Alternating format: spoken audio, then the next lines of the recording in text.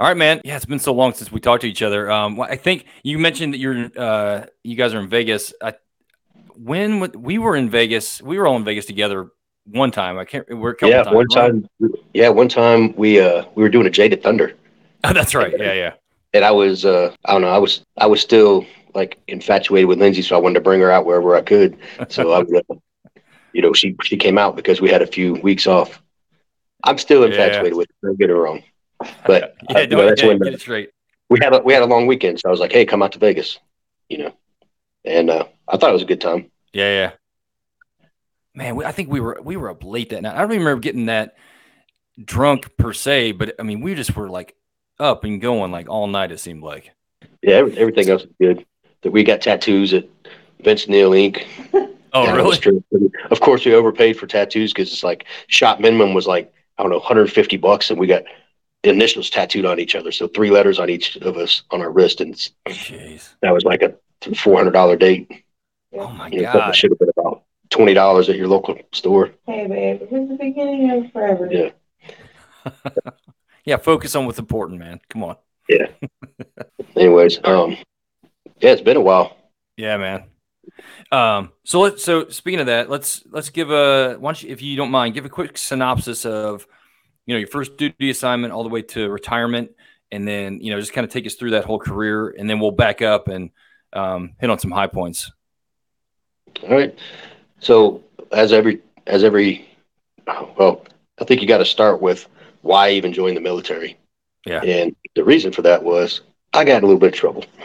And I got picked up from my parents, picked me up from jail, from court Monday morning after I saw the judge, and took me straight to the recruiting station. And in Columbus, Georgia, they were all like in the same station, Yeah. Army, Navy, Air Force, and Marines right there. And they took the earrings out and said, "Here, I don't care what service you're joining, but you're not leaving here till you join something."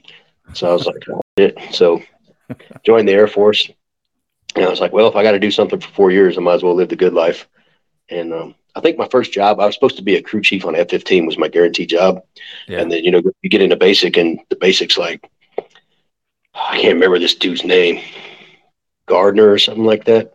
Yeah. Yeah. And Warren Gardner, probably. Yeah. yeah, I think that's who it was. Yeah, he come around. And I was like, just dude was a salesman. That he was. You're going to be jumping out of airplanes and banging strippers and shooting guns and tanks. And I'm like, that sounds fun. So I go try out in basic like everybody and get picked up. So I was like, well, if I got to do 4 years, might as well do something fun. So let me go do this TACP thing. And so then first duty station was Fort Hood, and I was a horrible airman at Fort Hood. I really Right. was. I have to thank J.C. Campbell, Jerry Campbell. Yeah. Yeah. I know him well. JC, Yeah.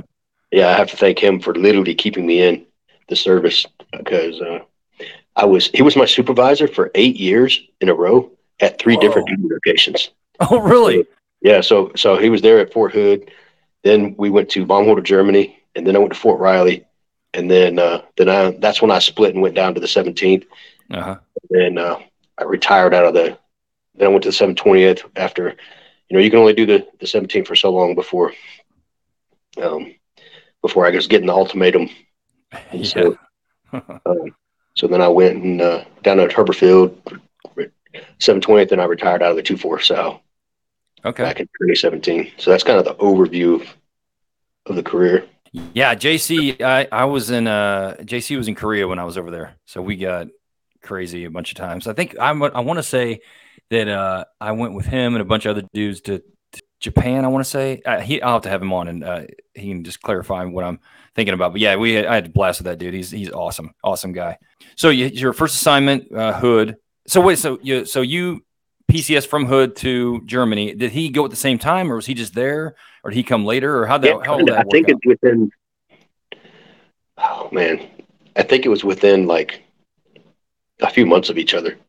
Yeah. Because we ended up going to Riley about the same time too, and Well, yeah, it because was that's like kind a of weird. 2-year tour. So if you guys We were did in 4 Germany years, about the same time. Oh, 4 you years did in 4 Germany. years? Oh, no Yeah, I did kidding. 4 years in Germany. Yeah, Daggum. I remember him. Well, that's another story too. But I remember him. He was deployed to like Kuwait or something. We weren't really doing anything back in '97, Right, and right. and he gets a phone call. Richie got arrested. I'm like, oh shit. So that's what I'm saying. I was one of those airmen I was a supervisor's nightmare. Yeah. And it was never really like that bad, but Yeah. that one got blown out of proportion. And Well, see, that's the thing about you, man. It's like when people hear those kind of things, they think the worst, but it's like you're like the most like low key, laid back, badass dude I know. Like nothing. No matter what kind of situation we're in, it's always this is how you are all the time. So like when I hear you say stuff like you got arrested or you got in trouble, I'm like, it had to be something. It couldn't be that bad. You know what I mean? It couldn't be like you were getting crazy or whatever, right? just to add a little context to this, when I say it wasn't that bad, I had this little car with hydraulics on it, and it was a bouncy car, right? So when I was pulling out of the strip club one night, and my brake light, because it was so bouncy, I had like a loose connection, so my tail light was out. So obviously the cop pulls me over, one for the tail light being out, but as a reason to pull me over because I just pulled out of a strip club, and so he probably thought you were drinking or whatever. Yeah, probably thought I was drinking, right? So pulls me over, Yeah. and turns out I had gotten a speeding ticket while I was on leave when I first joined like on the break home between like basic training or tech school, and I went on leave, got a speeding ticket, and didn't pay my speeding ticket. And I didn't realize I was young back then. I didn't realize that was get your suspended license. So yeah, boop, got a suspended license. Well, he's like, "Hey, got to take you to jail." I'm like, "Oh shit." Well, when I get picked up the next day from the first sergeant, and they take me straight to the unit, giving me the rundown, drug test me, like all kinds of stuff. And I'll save you all the details, but the short story of it is the police put my name on the bottom of somebody else's police report. So they had pulled a guy over, had like a pound of marijuana, and was a DUI, and that's what my name got attached to. So I get to the unit, and that's what was going to happen. And it was really just a suspended license, and I paid the ticket, and I was good. But like they were ready to kick me out, like they were running through and that's what JC got the phone call that I was arrested with a pound of weed, and I was a drug dealer around Fort Hood. Like the stories just got blown out of proportion, So. Because the cop, he just jotted your name down on that other guy's thing. Yeah. Yeah, he had filled out when he was turning his paperwork at the end of the night. He had filled it out on the wrong report. And I will say they made right. After about 2 weeks, they called back to the squadron, and they said, "Hey, our bad. We messed this up." It's the least they could do. Jesus. Yeah, but between that and other things, I couldn't wait to get out of Fort Hood. So I was let me go to Germany, volunteer. What's the quickest way to get out of Fort Hood? And they're like, volunteer to go overseas. So I signed up, and like within a week, I had orders. And you said you were at a bomb holder? Yeah, so I went to bomb holder. I don't remember what unit we supported there. It was Armor Division. I didn't really do anything significant in Germany as far as the career goes. Yeah. Outside of, we did the little Kosovo Albania fight. Oh, cool. But there really wasn't. We had like the initial invasion, and then just rotations down to Camp Bondsteel in Kosovo, and that wasn't anything significant really that came of that. I think the most significant thing actually was while I was deployed, I had an ALO who liked me, and he got me sent on a TDY back to Aviano to get an F-16 ride. So from a deployment, I got an F-16 ride in a week TDY to Aviano. That's awesome. Like, that's pretty good. In Germany too, I did. That's kind of transitioned. About the first year or two, I was kind of still a recovering airman, and I almost got put out there too. And then I kind of changed, I made the turn to get my shit together.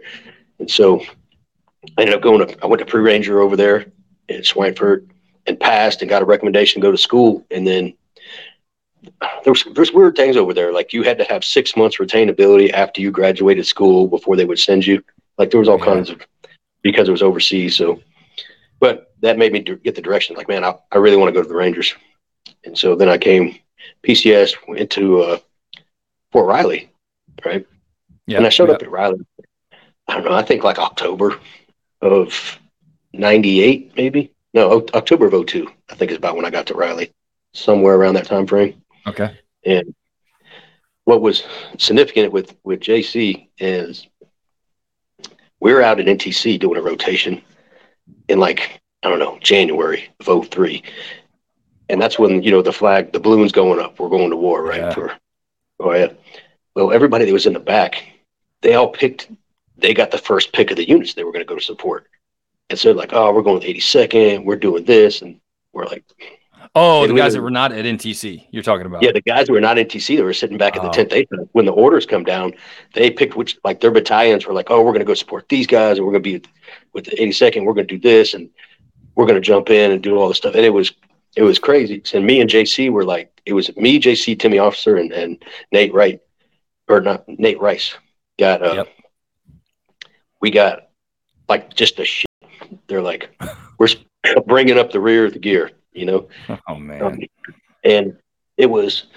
We were mad, but we're like, all right. So we're packing out. And it was just so funny because our battalion got sliced from who we were supposed to support. And they needed an extra tank battalion to roll with 3rd ID up to the initial invasion. And so Yeah. everybody who picked their assignments got very little action. And we did see a lot. So that was it was kind of nice karma. Yeah, exactly. Yeah, they were all kind of forgetting about you, and then lo and behold, you get up there in the front. Yeah, so tell me about that. Like we were talking about that the other day. You said there's like you and Timmy and JC were getting into it over there. Yeah. Which, not real quick, I said this on this podcast before, but like the armor guys that went to Iraq, I mean, you guys really kind of set the stage. You really facilitated kind of movement of U.S. forces around there. Like if it wouldn't have been for you guys like you, nobody else would have probably been doing anything over there. You know what I mean? Yeah. And I won't, I was behind like, Shropshire and Crosby, Travis Crosby, like we were. Yep. They were the tip that was going up from the 3rd ID, and we were right behind them. I remember ripping out Shropshire right after he got in some big fight on like a bridge. Yeah, you got a silver star for that. Crosby got a silver star also. Yeah. Yeah. So, but I ripped him out. So I won't act like we were the first guys through the water. Yeah. It was. When we got over there to Kuwait, our stuff was stuck on the boat, so we didn't have our 113. We didn't have our Humvee with our pallet. We had none of our gear.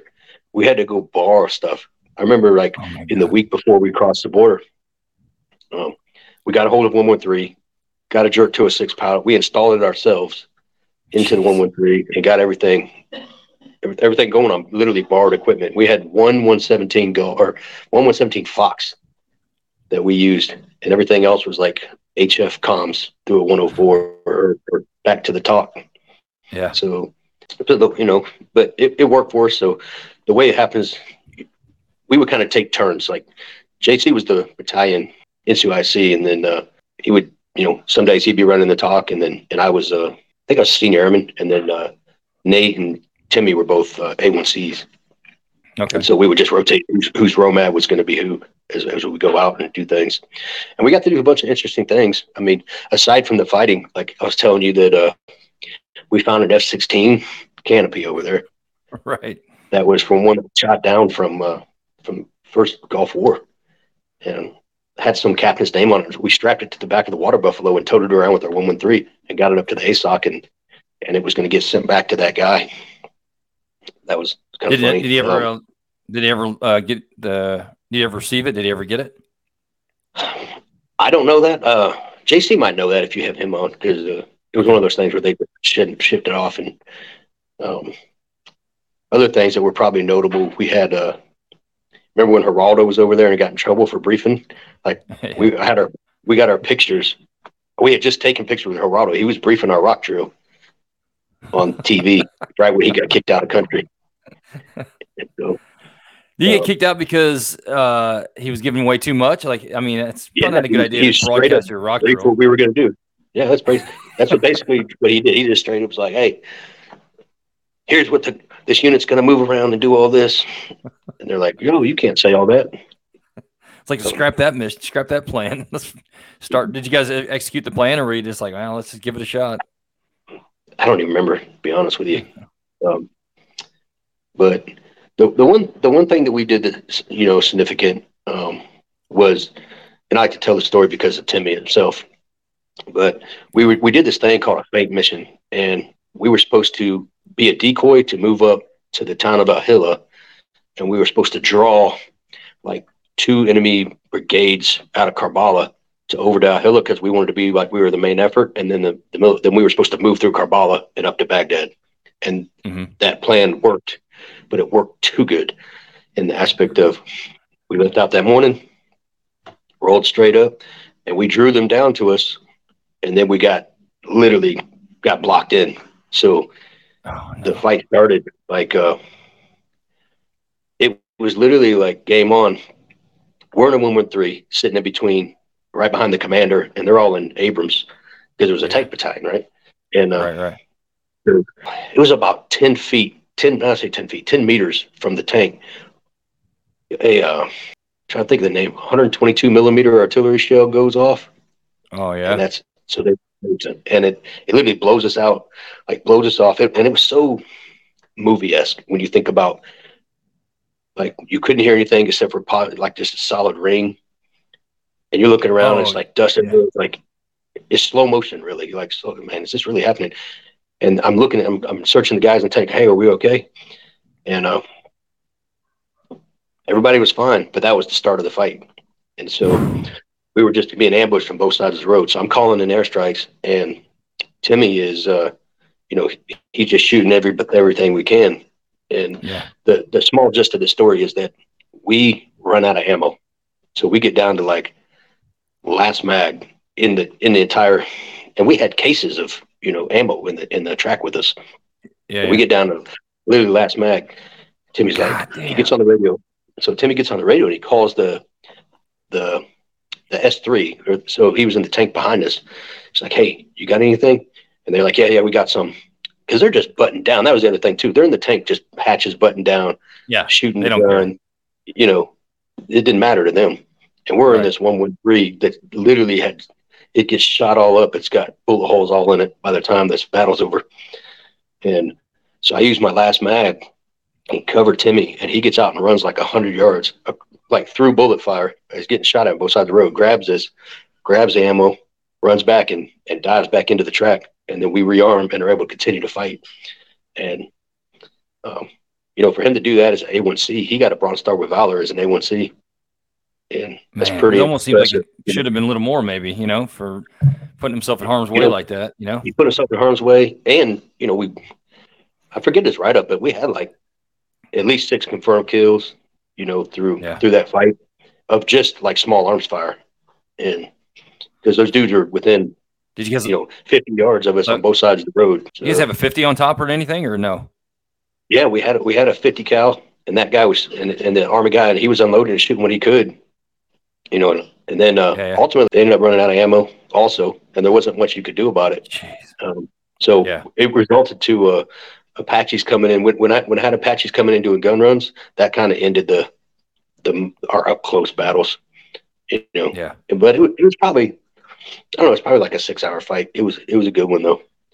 And I just remember when it was done, like you're tired, like the adrenaline was over, and you're like, oh man, I'm just going to take a nap. So a lot of guys talk about that. Yeah, it's a real thing, I guess. So laying down, taking a nap while they're clearing some. They had already cleared the buildings, and they were just doing SSE. And I was like, I had airplanes checked off, so I was like, all right, I'm just going to chill for a second.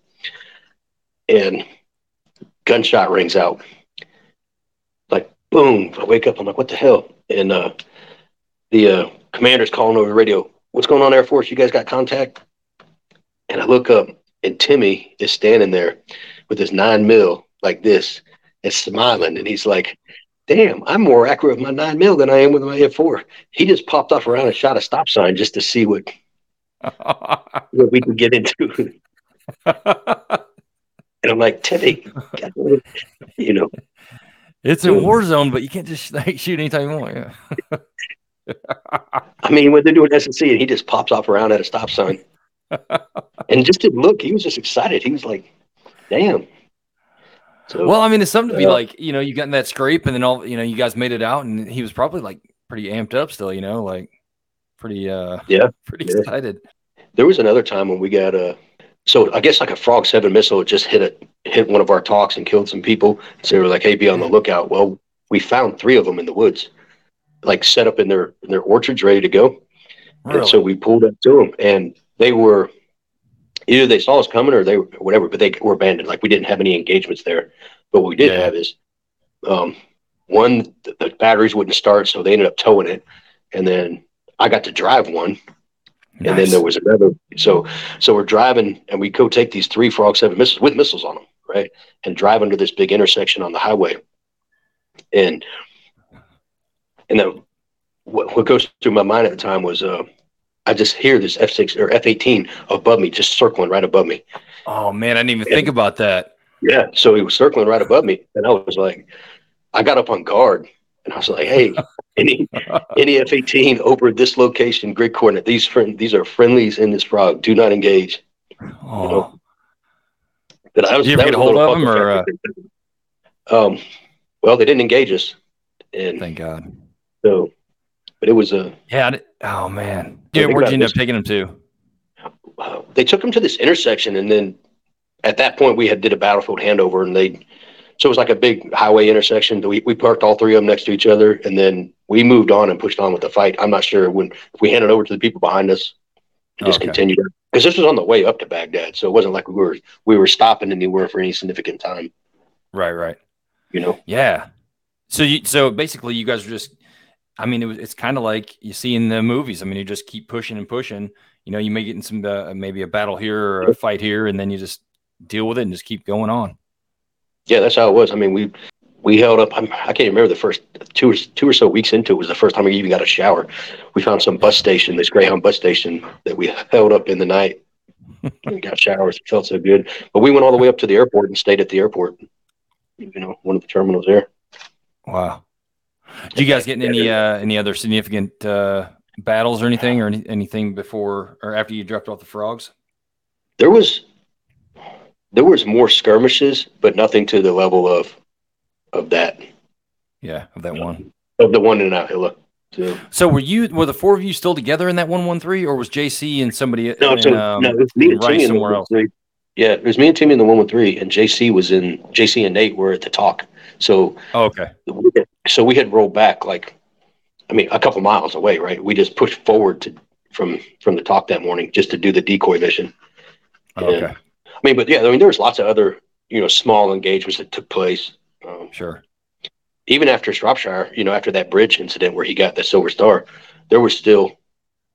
I mean, you still had burning bodies laying all over the place because they just smoked them and then they rolled on, right? So we Sure. got to deal with people coming to recover them, and so that was still. And they weren't always friendly, I'm sure. No, that wasn't. There was many more little gunfights that happened after that. Not to the tune of that they had to deal with. They left a lot of people laying around, but they got basically ambushed in an intersection by a bridge. Yeah. So that was a good fight for them guys. So you got to Baghdad, or you got to the airport.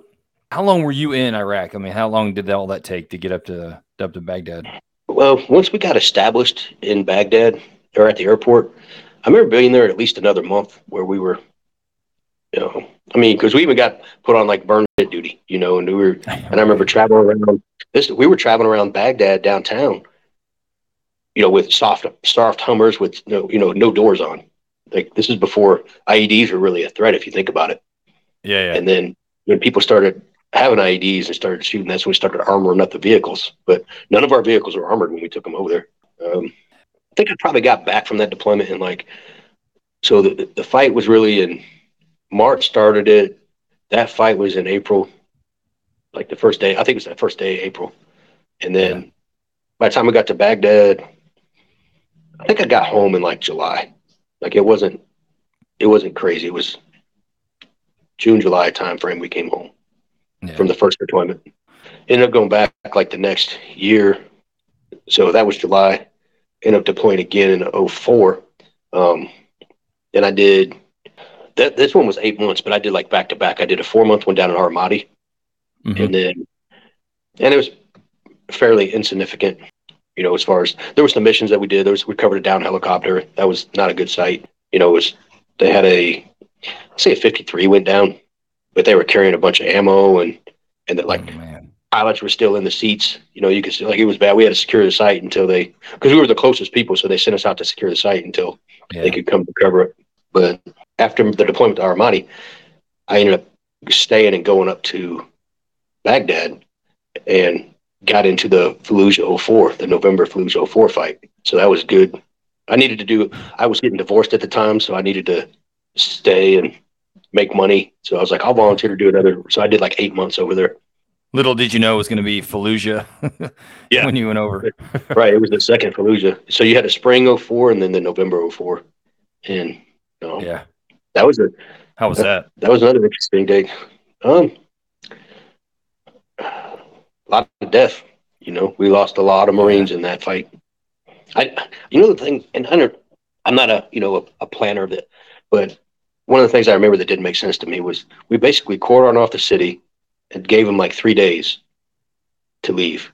So there was all the civilians were trying to get out, because they knew it was going to be a bad fight. And the thought was, hey, anybody that stays is staying to fight. But I think about how many high level bad guys got out.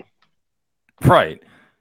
In the way, because we literally they didn't want to stay there and just get smoked there, so they're going to bug out and maybe try to fight another day. Yep.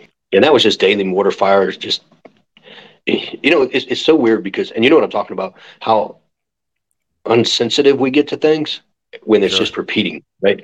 So we took mortar fire from the OP because we were out at this little OP, and at least a dozen times a day you would take mortar rounds to where it's like it would hit close and splash up mud on the windshield of the Humvee. You'd be like, oh, that one's close. I'm going back to sleep. Like it wasn't. You just get desensitized to that. Yeah. But that was a good one. I got called in some airstrikes in that, and earned my keep during that battle too. Yeah. So then, how long were you out in the OP?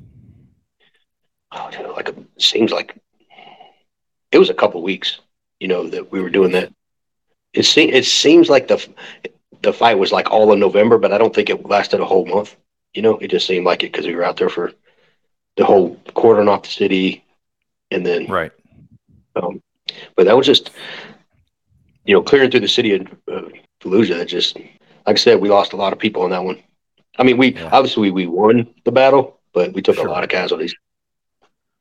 Was it just we didn't? I try to always figure out, or I try to think about like how we lost all the casualties. Was it just the situation, like coming into the city? I mean, anytime you're in an urban environment like that and you're going house to house, I mean, you're just waiting. It's easy for the enemy to attack as opposed to you defending. Like you're just exactly coming anywhere. That's what it was. You had we were basically going door to door clearing houses, right? And you go up the stairs and they got the high ground on you. So we were losing dudes getting shot in the stairwells. In the streets, they'd be out on the rooftops shooting down as you move through. They just constantly had the advantage. Sure. And you couldn't just go in and blanket airstrike, right? It's urban, right? Right. So it's how it is. It's real tough to fight that urban fight, especially when you're not fighting. By this time, I would say we were not fighting like the Republican Guard. You were fighting a little. Yeah, it was more like an insurgency at that point rather than you were fighting insurgencies personally. Yep. So guys with RPGs and AKs, and how hard it is to fight onesies and twosies. Oh, it's almost impossible. And I'm sure that's why we lost so many guys, because, you look at a guy and he's like, well, the bad guys look just like the good guys. So, if he's not holding something at that point, he's the good guy. Right. And then he can just pick up an RPG or a rifle later on, and now he's a bad guy. So it's such a impossible situation. Yeah. Yep. So it's from that aspect, it's like, man, but ultimately we ended up winning, and I went home. I was home by Christmas of that year. So yeah. And then, nice. But then I ended up going to the 17th by June of 05. So by that time I had transitioned and went down to 17th. So you were you came from Riley. And I think at that point, we weren't doing selections then. We were still doing you did your own kind of selection. I'm not afraid to admit that I was still part of the paper selection package that went in, right. Hey, So I mean, it wasn't like somebody just looked at you and was like, "Yeah, come on over." I mean, everybody had to kind of do their own physical and stuff at oh yeah, their you own had the unit test. before You they had to went. go do like the 3 PT test 3 days in a row, run the 10 Yeah, mile. You had to do all the things, the 12-mile run for time. I had right, to right, do that, but I just didn't go through the week long assessment that they do now. right. I would like to think that I still would have made it if I had went through the assessment, but you never I know. know it's getting challenging, but I like it. It has morphed into it was started as kind of rough, but now I guess I was talking to Kevin and he was saying it was pretty wired-tight. I mean, it's pretty well. I don't. He was either him or somebody was saying that it was very objective. What? There's no like feelings involved. There's no like if a guy doesn't like you, he can't just get you out now. So, um, not that I'm not saying that happened, but now it's real objective. Did you meet these, this criteria? Okay, cool. Then you move on or whatever. So I think it's exponentially better than it started or whatever. But The one thing that they're doing is that's almost proven to be fact is that whatever the psych says, they take the psych recommendation very serious, and smart, their record has been like all the guys that the psych said don't take that we took became problem people. really, Yeah, huh? for the most part that I saw. I mean, I guess that makes sense. I mean, there's probably red flags that these guys just see. The psychs are like, no. I mean, we've seen this 100 times. It always happens this way. Don't take this guy, and it sucks too because that could be the one thing that stops the guy from going. He may be in stellar shape and just a great JTAC and just an awesome guy, but he has that one mental deficiency, if you want to call it. And that, yeah. And we're like, just he can get over that. But usually that's the thing you can't get over is that mental kind Well, of that's what they do. deficiency. It's usually like they find a way to figure out if you're going to be a team player, if you're going to be successful as a team member, and not just Yeah. as an individual. Right. And whether or not you have tendencies of like you got a temper and you're trying to fight a lot or something like that. Like they figured Yeah. all that stuff out through the psych about. Yeah. And then whether or not you have the cognitive ability to do the task that that you have to do at that level. Right. Like control 5 or 6 assets at once or, Right. integrate them into a detailed special operations plan or some sort. Yeah. I mean, think about it. Not that Tech P schoolhouse was easy, but as long as you were strong and you didn't quit, you were going to pretty much make it through. Pretty much. Yeah. Right. So yeah, you really had to, and with good reason because like everybody was kind of young at that point, so they know who they're getting at that point. So you got to the 17th, and you went right to 3rd Battalion at that point, or yeah. So I did. I went to Charlie Company 3rd Battalion, and loved my time there. I mean, I got to. That's one of the things I liked about Ranger that was different than the ODA style guys is like we were integrated with the Army, integrated with the team. yeah, I mean, I literally had a desk in their office. right. So I would do PT with them. Like we were just integrated as a team, and they trusted me as much as they trust their own guys.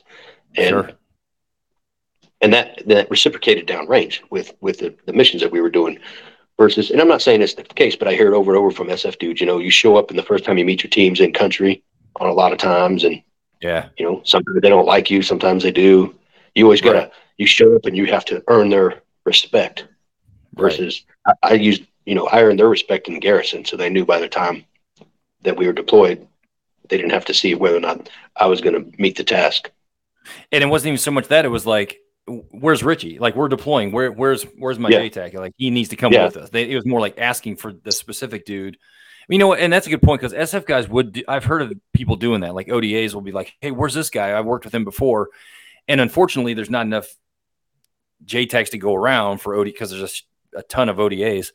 And they couldn't get the guy. But yeah, you're right. I mean, I wish when I was in a leadership position there, I was always trying to find a way to outfit every ODA with a JTAC. But I mean, there's so many, it's just impossible. You know what I mean? We'd have to make them.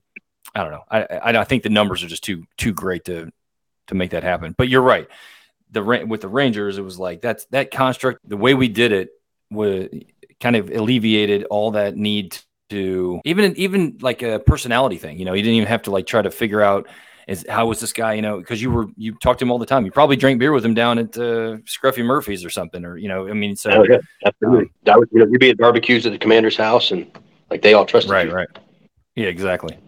I don't know. I like personally. I've always liked the kind of the structure and discipline of the Rangers Yeah. versus SF. But that's just a personal preference. For sure. Yeah. And I think that's a good point, because there's a lot of guys that would prefer it the other way and thrive and do great things. And there's guys like us who, kind of fit in there. For me, I can speak for about myself.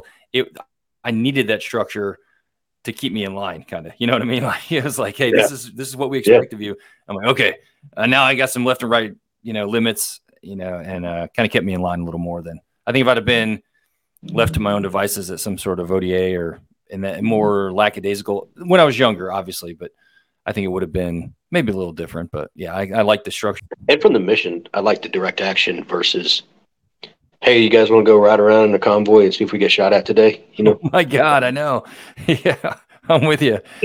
I'd much rather have them on the objective and take the fight to them than react to contact. Yeah. And that's not to say that they didn't have missions. They did go do missions, but for sure. I spoke to so many dudes that were at that supported ODAs, and they're like, yeah, man, sometimes we just went and looked for fights. Yeah. With very little, and what I didn't like about it was they had very little air support. Like every time we went out, you had like I said, like 4 or 5 assets on station. With them, it was like you might have some artillery, or you might have an ISR platform or something. That's absolutely correct. It's you know what we used to get, and the dedicated lines every night versus, they had one gunship to support all the ODAs in the country. Yeah. And we would get 2 gunships every night. Right. Exactly. I know. But they had some really good deployments with the Rangers. To Crit was a really good one. And that was kind of back in, aside from the initial invasion when the fight was on, 06 to 08 in Iraq was, 07 specifically was just good years for fighting. We were still chasing big game guys, and there was just, you're going out on a mission every night. It made the deployment go by quick, and you were just getting it every night. Versus later on, by the time I was leaving, I left in 11, and I just remember sitting over there like, geez, like you might go a week without going on a mission. It's like, why are we still here? Why are we doing this? Right. But not like it was in the beginning. Does anything stand out to you when you were at battalion? Like when you're doing those missions, like where they all just kind of run together. I mean, which that's kind of the way it was for me. I mean, I don't just. I mean, I remember particular missions that we got into that were really well. So there's this one mission that we called, I think, the chicken coop, and that was one that stood out because we did offset infill, walked in, and there was basically a foreign fighters sitting on top of it. There was 4 chicken coops, two like here running east to west, and 2 running east to west across like a 50-yard field. And they're big, long buildings that literally were chicken coops. And they had these foreign fighters on the top of them. And so we set up on one side and then maneuvered a unit around to the other side. And the snipers got up on the roof and they sniped the Roman guard. And that woke everybody up. And as soon as that happened, our guys went up on top of the rooftop and killed those guys on the rooftop. Yeah. Well, that drew some attention that we weren't expecting. And this is why I love the Rangers. We had a young private pulling rear security. And while the fight was definitely facing the other direction, and that's where everybody was shooting. Like we were all shooting, everything was going down. And this run Ranger's pulling rear security. And what happens? Like out of nowhere comes these 3 guys up to try to get us from behind. And he's like, contact. And he shoots the guy, and I duck under him, and then we shoot him. And then so we killed 2 and then chased one into the chicken coop. But had he not been doing his job, like how easy would it be to take your attention off the rear when everybody's fighting with your, behind you, and you're like, I want some action too. But this dude maintained his discipline and kept rear security. Oh man, I love it. And so we ended up going to the chicken coop, and I remember going online and walking. I'm like literally kicking thousands of chickens out of the way, like they're just everywhere, and it's dark. And we get to like the last pylon, and we know he's in there because we saw him. He went through the door, Yeah. and he just happened to pop out right in front of me, and I got to canoe the dude from like 2 feet away, Oh my and God. it was pretty interesting, I and the bet. fact that it's on video too. So Oh yeah. so we had combat camera guy.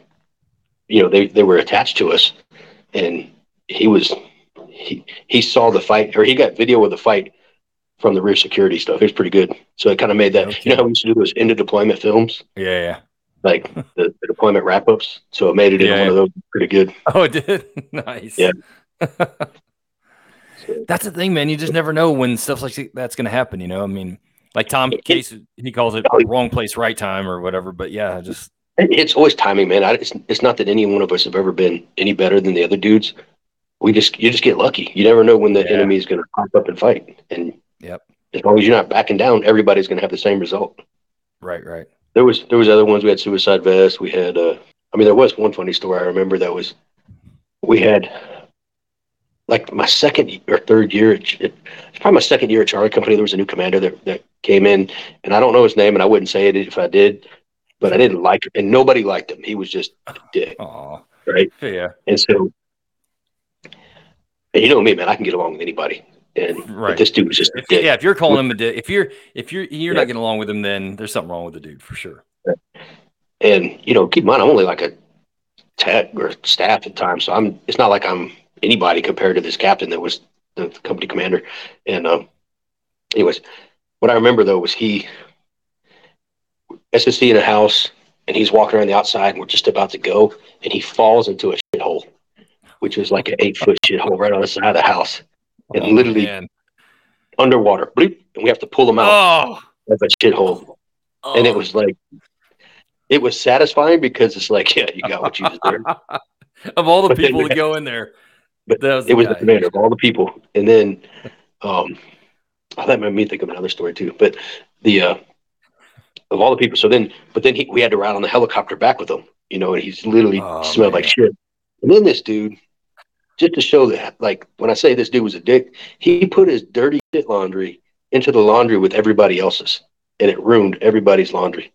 You know, Instead of just throwing Jeez. away his clothes, he put it in with everybody else's clothes. Yeah. That reminded me of a story Jesus. though. There was one mission we were out chasing some foreign fighters, and this is the one where the little birds were shooting, doing squirter control with their Mm-hmm. M4s, outside. Yeah. Yeah. And so they got a guy, and we had a sniper setting up on OP. And what it was this bad guy and his wife, who was pregnant, um, took over some house in the village. And they, just kind of held up the house and was like, hey, we're staying here. And Yeah. because we were chasing him. So went in and got him. He fled out into the vineyard. Ultimately, he got one of his nuts shot off by the little bird gun runs. Oh And my his, God.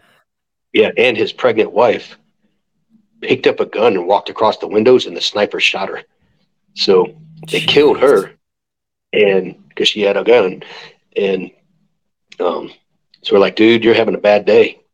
You got not only is your wife and kid passed, but now you got one testicle. That was a bad day.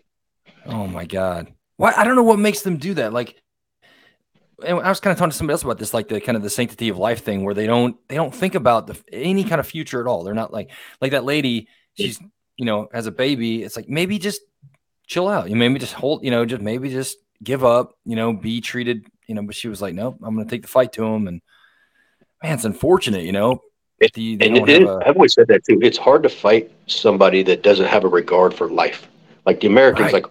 like we have a regard for life. Like, not that we won't go to fight anybody, but you don't see Americans blowing each other up like suicide vest. We don't do that, Exactly. right? Because we Right. value life. Yeah. Look at how many martyrs sign up for that stuff. Oh yeah. Yeah. It's because they give them that line of bull that, if you do it, then you're going to be rewarded. And it's like, so people just line up around the block to do that kind of stuff. And it's like, no, I mean, yeah, it can be tragic, like that lady, Yep. But And do mean, you think that guy got his nut shot off by the guy with M4 in the bird, or their guns on the bird? no, he Or like got shot off on it. they shot him with the little bird guns, not the Okay. M4. They were just I was gonna doing say that's a pretty containment good fires shot. with the M4. Nah, it was the mini Like a guns. 7.62 or something. Yeah. Yeah, Jesus. so, yeah, that was a bad day for him. That Man. was about as bad as the guy that another instance we chased a guy. He went down in a creek and we were like couldn't find him, but the sensors overhead were spotting him and they could find him. So we talked Yeah. him on. He was hiding in the creek, like just barely breathing out of the water with his straw. So we pull him out, hog tie him, and we go get his buddy like 100 meters down. And we had dogs with us. You know how mean those dogs were. Oh yeah. They're dogs, right? So Relentless. so we go down, get the other guy out, and then as we're tying the other dude up, that dog takes off and runs back like 100 yards and gets a hold of the other guy's leg that's hog tied Oh, and just oh and really? we try to so we try to chase him down. But it's like 10 seconds, 10, 15 seconds to get the 100 yards running in Right. full kit. And that dog Oh had yeah. a He's good way ahead of you. he had a good 15 seconds of just buffet on that guy's leg. And then that Oh caused man. issues because literally we had to life flight the guy because they got into he just tore up the back of his femoral artery in his leg. Oh jeez. He was bleeding out. What made the dog go back to that guy? He wasn't a threat. I don't know. He just didn't like him. When they were just barking. I think Oh yeah. what it was because we were cutting him out of the water. He tried to kick at him. Oh When you're okay. so So he already because had he didn't like the him after dog's that. like barking down on him, and the handler's got him. He's like doing all this, saying "fooey," all his different things that he says. But he went back and got Yeah. that guy. You don't think about a dog like holding a grudge or like having some memory like that, but they do. They remember. You kick him, as you're coming out of the water. Like as we were restraining him, he went kicking and fighting, and he kicked the dog. Nah, not good. But dude, there's a million of those stories. I'm sure. Yeah, I'm sure you could just like one would lead to the other. I mean, there's so much that happens when you're deployed that you don't even think about, that you just forget Yeah, I almost as soon forget. as it happens. But hmm After I left Charlie Company, at some point, I went to Recce, did a yep. deployment with Recce, and then and that's when you were in charge of RRC at the time, or RD at the time, Yeah. and you were going to pull me over, but I had to. Mark Foster got dibs in front of me. Oh, I did. Yeah. What was the deal? Talk me through that. I don't remember that. I don't know. What You was had, going of on? course, on Recce, you were going to pull me back. You were like, "Hey, man, I'm going to be a new supervisor. You're going to come over to RD when you get back from deployment." And Oh, then, that's right. That's right. Yeah, I do remember that now. Yeah. Mark had to. In fairness, he was completely he'd been there so much longer than me that Yeah, a little bit more seniority. Yeah. yeah, he was Yeah. deserving. He was I deserving. remember I kind of felt bad about that too, because I hate telling somebody something and then being trumped by somebody else. And I'm like, well, I Yeah. just told this guy he was coming, so no. But how long? So how long after that did we get you back over there? I did like one more deployment, Okay. so it was within the year. Okay. Oh, that's And good. I think I went to RD in like 2008, Okay. something like that. So it had been about 3 years of battalion, and then between battalion and Recce, and then over to RD. So you can talk about whatever you want for RD, but what I remember is, and we kind of talked about this already, but there's very few people in this world, let alone our small community, that have a combat military free fall jump. And I remember like I said, we were talking about it. I remember we all came into work one day. I can't remember exactly what the details of the whole thing were, but you were gone. Like nobody knew where you went, or maybe somebody did. I didn't know where you went. And it was just one of those things where it was like something we needed. They needed a team, and you guys went, and it was very hush hush. And can you talk about any of that stuff, or is that still classified, or do you want to talk? I wouldn't know any difference, and I can generalize it and just say that, yes. So we did get a jump mission, and we trained for it for a little bit, and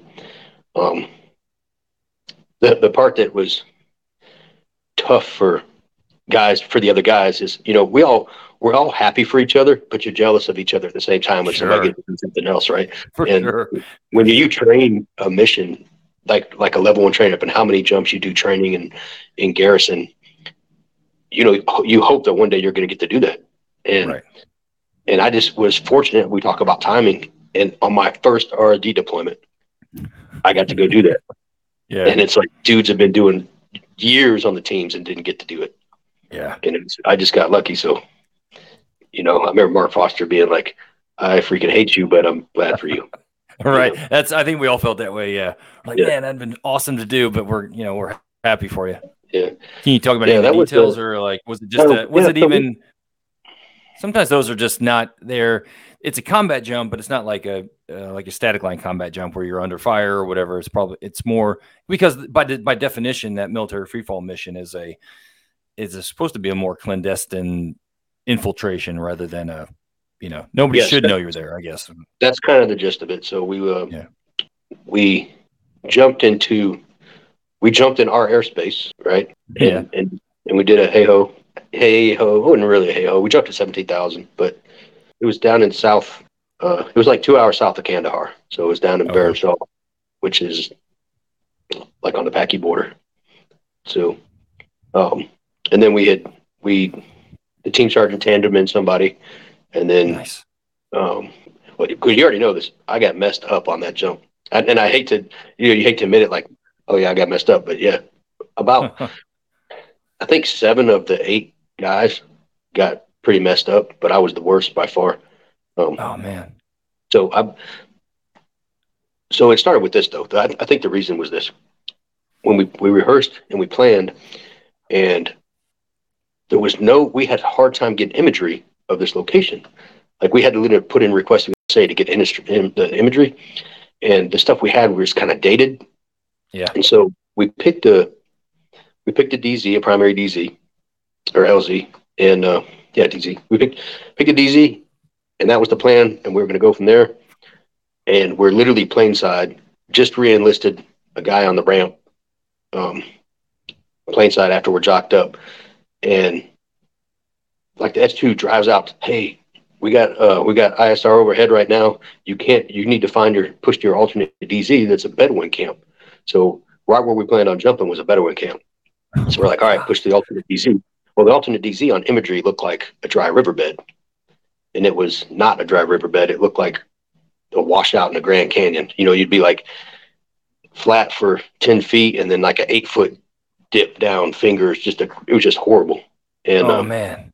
and to the tune of when we were doing the debrief, and the U-28 guys were arguing with each other. The pilots were arguing back and forth. They're like, that can't be where they're jumping.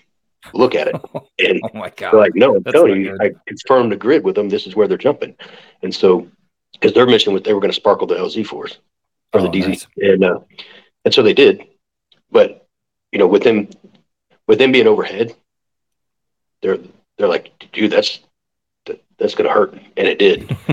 And so, last thing I remember was coming in on final, and I was right behind the team sergeant, and he was like the tandem, and he next thing I know, like I remember flaring, and then the next thing I know, I wake up and I see a parachute in front of me. My helmet's off my head. My nods are broke, and I'm like, I look around. And I'm like, oh, mountains. I was like, oh, and I thought I was in Arizona. I thought we were in Arizona doing a level 1 train up.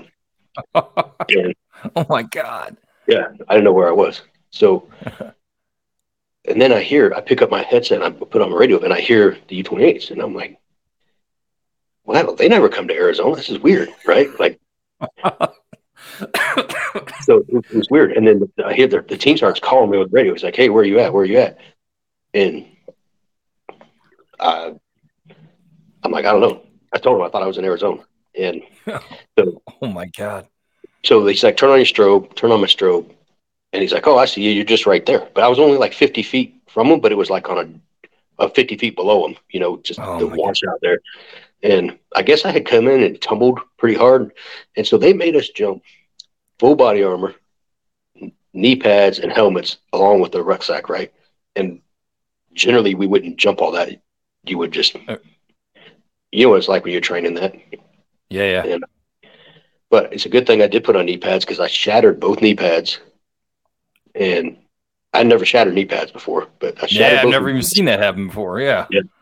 So if I wasn't wearing knee pads, I probably would have been a medevac and ruined the mission. Um, my helmet, though, this is where the concern was. Like, I broke the nods off the front. I smashed the strobe on top of my helmet was smashed. Both sides, like your call sign side on the helmet and the flag side, both had like scratches to where it was like wore through the call sign patch. And then Oh the back no! of my helmet had a gash like 4 inches long and like a quarter-inch thick, like in the Kevlar. What? Like it gashed straight up the back of my helmet, and it broke my car. And so all I think is that I just came in and just did some flips or something. But Yeah. I was knocked out for like 30 minutes. And Wait. So you remember flaring? Yeah. You must have just went right out then. You must yeah, have just hit and then. I remember flaring, and then I remember waking up and thinking I was in Arizona. And the time by this time, they determined it was about a 30-minute time I was knocked out based on the events because everybody else who was hurt, most everybody else was hurt from the landing, but Yeah. they all de-rigged and went to the assembly area, and And then were waiting for me, and I was still laying on the ground somewhere.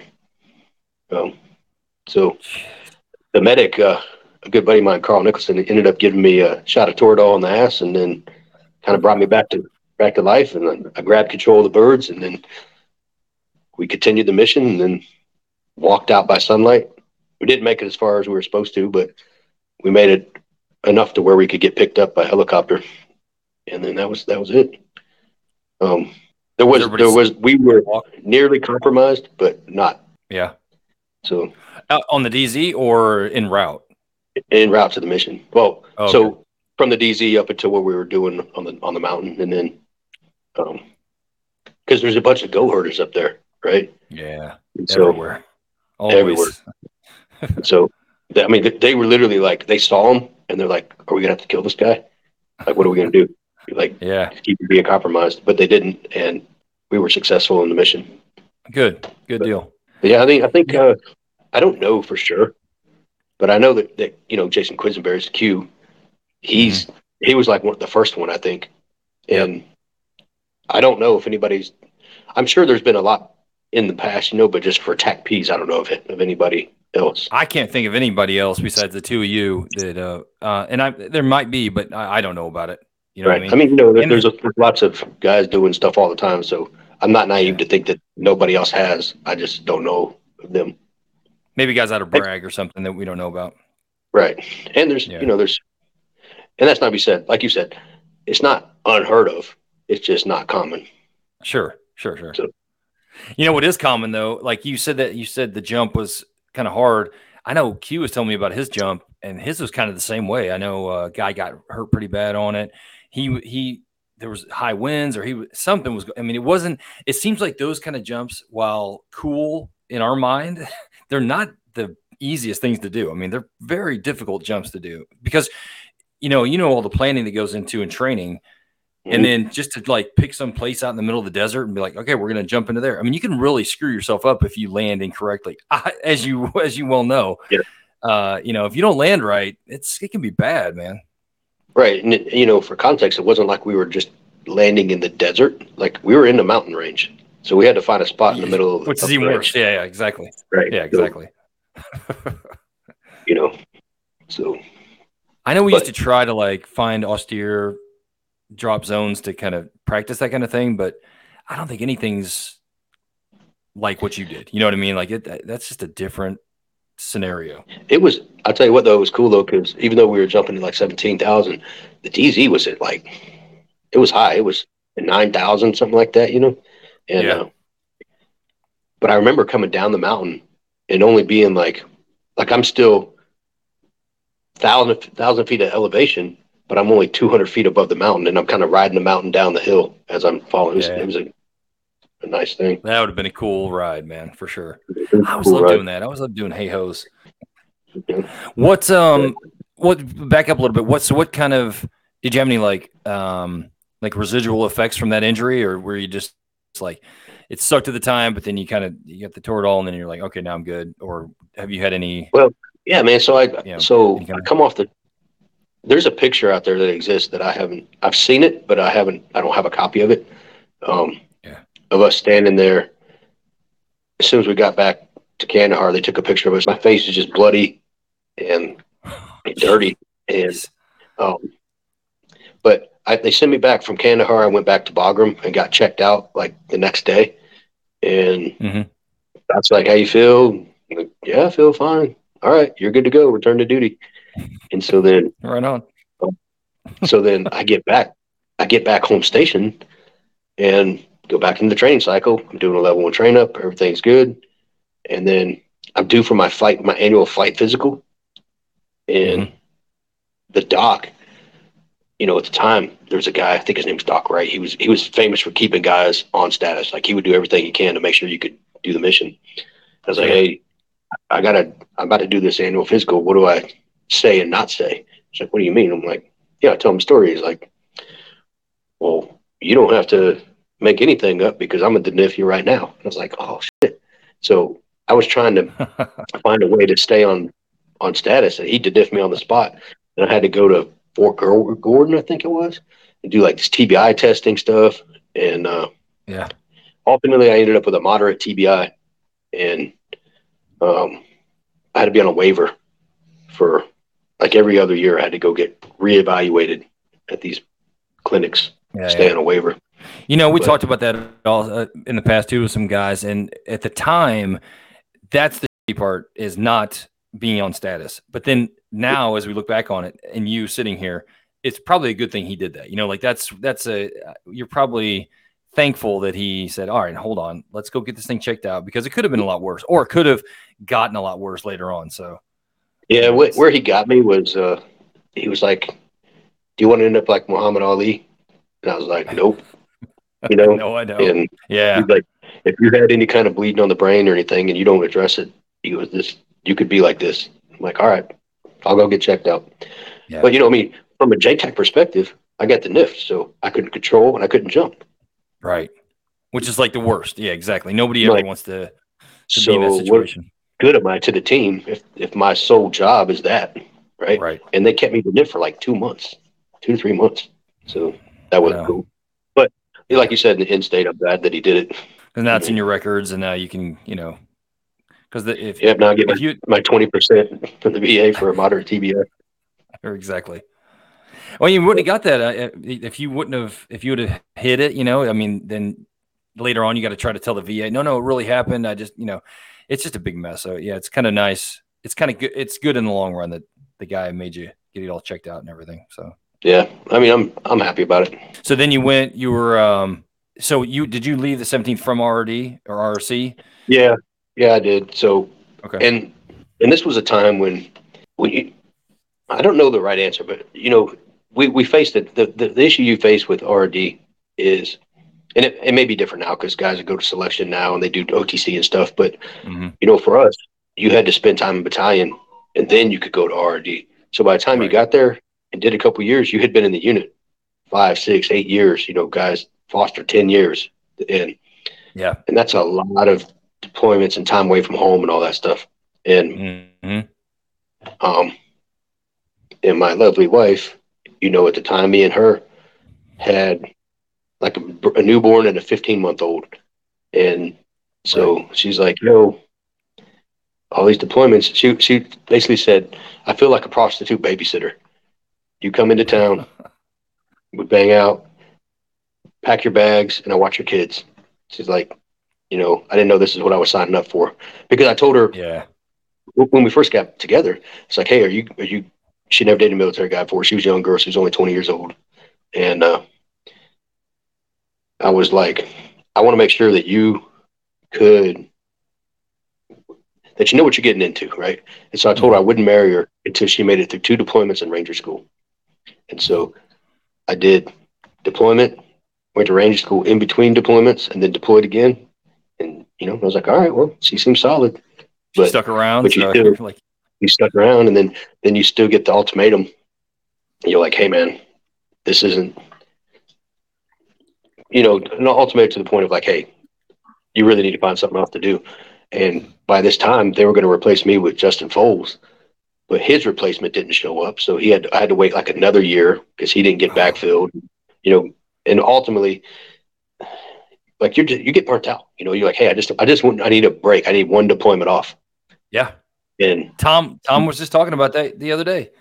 Yeah, he said the same thing, and I think we all feel that way. Yeah, And when you factor, like, if you go deployment, Ranger School deployment, all the training that you do back in the rear, there's just no time off. I mean, even when you were home, you were doing 3 weeks on the road, right. TDY, and then the Hmm. fourth week you'd be at the range doing night shooting. So you really weren't spending quality time anyways, at Exactly. home. So, and that's the nature of the beast. But just having one time where you could be home for a couple, like 4 months, and that would have been good. And we just didn't have that ability to do that because Nope. of the manning Yeah, at the time. we had just enough men, if not we some at optimally we had just enough men to fill all the squares, to meet all the missions. And sometimes we didn't even have that. And some guys had to, like Tommy was talking about, he had to like Well, cover for other I picked up, guys, and yeah, I had to pick up from Matty Green because he went to selection. right. So, Yep. and that was, that's just, like we said, it's just the nature of what I was dealing with. So I looked for another job at that point, and I was able to get a job down at Herbert Field, down at 720th. Nice. And that was my first Air Force base. So about 15 years into my career, I got to see my first Air Force duty station. Right. And so, I know it's so odd for TACPs. People, I don't know if people know this, but like a TACP normally is at an Army post with an Army unit. There's a select few. I think there's more now. There's starting to be more and more Air Force assignments. But yeah, for the most part, we spend the majority of our time at Army posts. But so the 720, were you working the fire shop at the group, or what were you yeah, doing I up was, there or I was down there? like the chief eye at the fire shop. And then I moved around, went to future ops and current ops, and then ultimately moved over to the 2-4 South and stood up the wing when the wing stood up. And I had Yeah. like the JTAC position at the wing. Um, and then from there, it's when I got into, like, I had to manage contract cast. So I was one of the not the first. The first was like JC created it, then Matt Green managed it a little bit, and then I replaced him. Is in managing contract close air support. Mm-hmm. So I did that. That was kind of like the main job, and then Yeah. from there, I decided to pull the trigger, and I was totally planning on taking the CSRB, staying to 25, and Yeah. but frankly, I didn't like the way the Air Force was trending. Um, and to be blunt, like, our mission is to fight our enemies, foreign and domestic, right? Right. And what I saw was us being more of a social experiment. Like, some of the society norms were filtration into the military, Yeah. and I was not such a fan of that. And Yep. so it was time to go at that point. Yeah. We talk about that quite a bit at work. It's just the people forget why, like you said, people forget why we have a military. I mean, it's not a place for everybody. It's not a place so everybody can feel good about themselves. All for the most part, it's a place where you follow the orders of the officers above you in order to meet with and destroy the enemy. I mean, that's essentially what the military is. And I think while we're doing, like you said, while we're doing all these other things besides training for combat, our adversaries that's only what they're doing. They're only training for combat. So it's not only are we maybe getting a little weaker, but it seems like they're getting stronger, so I can see your point, man. It's kind of disconcerting that we're in that regard. So it worked out for me, and I was at my 20-year point. I think I retired actually like 20 years and 7 months. Nice. And there was more to the factor that it wasn't just that. It was also that, I was facing, as you move up in ASOC, there's only so many senior spots that you can be at. Right. And they had just filled the senior spot, and I was facing having to go back to, I think my options were Bliss, Hood, or Drum. And I was like, or I can Yeah. just retire and go do something else. Yeah. You get And your so I did. retirement, you can get a Yep, good, yeah. What'd you end hit up my first doing? retirement.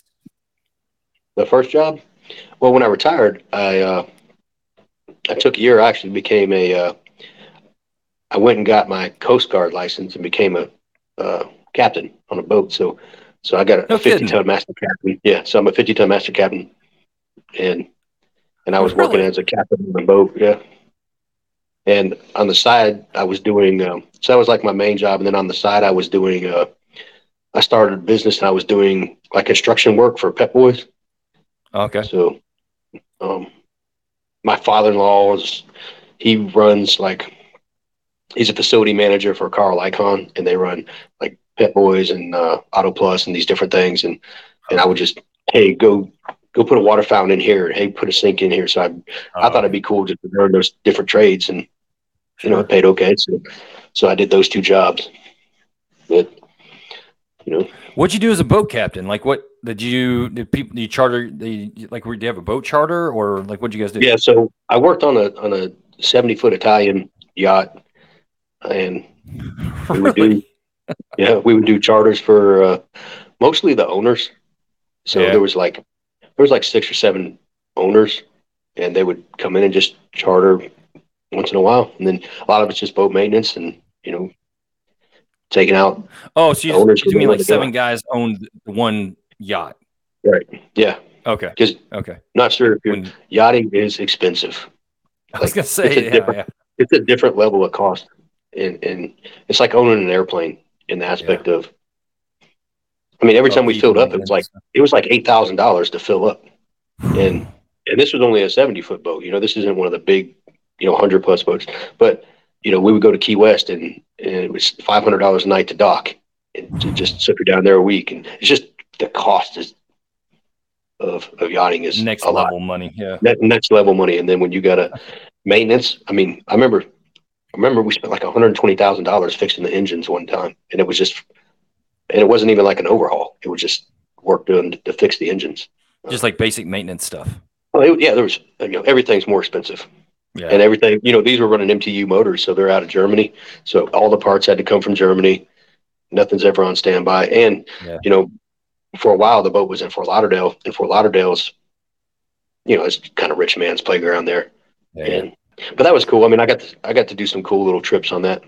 Yeah. Just wait a minute. So backing up, speaking of boats, weren't you on that trip with Maddie and Kevin and Oh, yeah. Maddie's brother?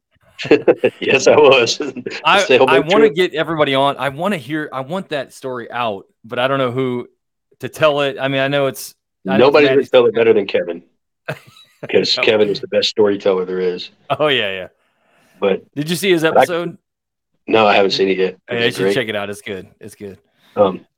He's all right. So I'm sure did he tell you that story? No, I just remember it from you guys. I was there. I wasn't there, but you know what I mean. Like you guys got Right. back, and it's like told me all about it. So the gist of that story is Maddie, Maddie, he like wants to live off the grid, Yeah, right. and he loves that stuff. So he bought himself a sailboat. He's like, Maddie, you don't know how to sail. He's like, I got Sailing for Dummies. So he bought Sailing for Dummies, got a sailboat, and then invited his brother down, and then Kevin and me, and Yeah. our wives took us to Panama City. It was actually like it's past Panama City, like Mexico Beach, Port St. Joe is where it was at, Port St. Joe, and drop us off at the marina. And they're like, you guys are idiots, but we love you, so here you go. And we sail. It takes us like 3 days to sail the boat back to Fort Walton Beach. Wait, I thought you were down. I thought it was Southern Florida, but you were only over in Panama City. Yeah, we were in Panama City, but it was still adventurous. Let me tell you. That makes it even better. Yeah, it took us 3 days to get. There's 2.5 days for sure. So we go out to pass the Panama City, and then get in the intercoastal and sail back to intercoastal. And I mean, just some random adventures that we had. We ran the boat aground twice. Hey, at that time, just real quick, how many had any sailing experience of the None. 4 of you? Yeah, None. not one. Not one bit. We were still in the military. This was like a weekend trip. Yeah. And no, they had the Sailing for Dummies guide, and then you had Kevin he was at least smart enough to bring an iPad with some charts on it. Yeah. And then, but after being a captain, I learned a lot. There's rules of the road. Yeah. There's so many things that you like. That what you didn't different follow? buoys are. Oh yeah. Oh, not at all. Like the different buoys, the channels, what the different flags are, and the lights, and what you're supposed to do when you're mooring. We didn't do any of it. So what was the idea? Like just to follow the coastline? To be like, all right, Panama City's No, up so there, so we we'll just didn't keep want to going follow this just way the until. coastline. We came out. We were in the ocean for a little bit, but then we got back in the intercoastal, and you can take the intercoastal from Panama City all the way to Destin Yeah. and it's a nice little trip, but it gets sporty in some areas, and Yeah. but it was. Plus, I think do you think? Let me ask you this: do you think it would have been easier had anybody been sober at all during the whole trip, or? Well, we ran out of alcohol by the end of the day, like day 1.5, and Maddie's brother had brought he had 3 gallons of wine. I had brought 4 handles. We had beer, and it was all gone by the end of day 2. Um, Oh, and I the love that toilet broke. story. The toilet broke on the boat too, so we had to use Oh, we had to use facilities outside the boat. You know, and then oh man, when we finally got into the harbor, we pulled in Destin Harbor and we were spending the night because it was too late to finish the trip into Fort Walton, yeah, and we're sitting there and we could smell McGuire's. We're like, oh my God, we're going to go get McGuire's. Think about this. We're like 3 days in the sun, not showered, and we were trying to get off that boat and go to McGuire's. And we almost crashed into the pirate boat there. yeah, yeah. I heard And that. Yeah, I did. ultimately we gave up, but and just after we almost hit the pirate boat, we're like, all right, we should probably just be done. Moored for the night. But that was one of those trips. It's like, it was fun. I would love to get you all together and just hear about just everybody's account of that thing because Oh yeah, because I'm sure I forgot about more things. And yeah, you guys telling that when you guys got back, it was just I couldn't stop laughing. It was so amazing, so funny. yeah, anytime you do something with those guys, like when we went fishing and we caught a shark. I remember You that. I remember saw that the story? pictures of that. Yeah. So you learn that the people's elbow doesn't work. So, Yeah. so my wife literally had a panic attack on the phone. So we're fishing. Quick story. So we're fishing. We're out with like Joe Monet, Kevin. There's another dude I don't remember who it was, and me and Maddie, I think. And um, we've been catching these little fish all day, and I caught like a little teeny Vermilion snapper or something. And I was like, oh, I'm just going to use that as a free floating bait line. So I cast it out the back while we're bottom fishing. And I just happened to look back like an hour later, and my line was at the back of the boat. And I was like, So I reel it in. Turn out I had a nurse shark on. It was like an 8.5 foot nurse shark. It was like 300 pounds. Yeah. And so we fight it, and we're like, hey, let's keep it. And I wish we would have just let it go. But Yeah. we had they have a shark gaff and a fish gaff, and they're like, all right, ready, go. And so they're videoing this too, and they hook them with a shark gaff and the fish gaff, and it breaks the shark gaff or breaks the fish gaff immediately and bends the shark gaff. And we get the fish up. I'm reaching over, I grab the tail, we get him up in the boat, and then the fish tries to like bite Monet, so they drop it in the boat, and it's just flopping around in the boat, like breaking fishing poles. And I called you. and at that moment, so my initial reaction was like, this thing's flopping around. They're wearing flip flops.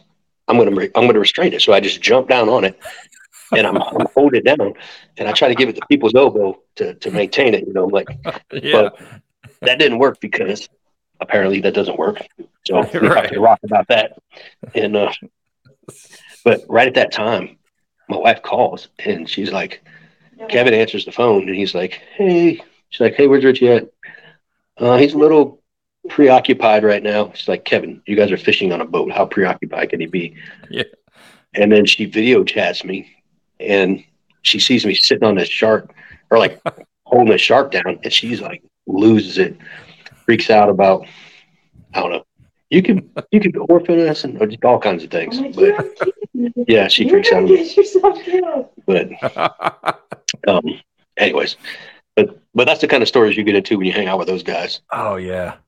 Now Yeah. there might have been a handle of Sailor Jerry's involved in that one also, but That's what I used to love about, I don't know, like everybody says work hard, play hard, whatever. But I mean, it really got to that point where, you kind of blew off steam as hard as you worked. You know what I mean? It was like, it was yeah, just, and like kind of stuff like that. Like you try to find stuff that was not run of the mill, not just your normal, things that you would blow off steam. But yeah. I mean, Oh second man. to justice, my battery's like 5%. Okay. Hey, well, no, we can wrap it up. I mean, that we're kind of towards the end here anyway.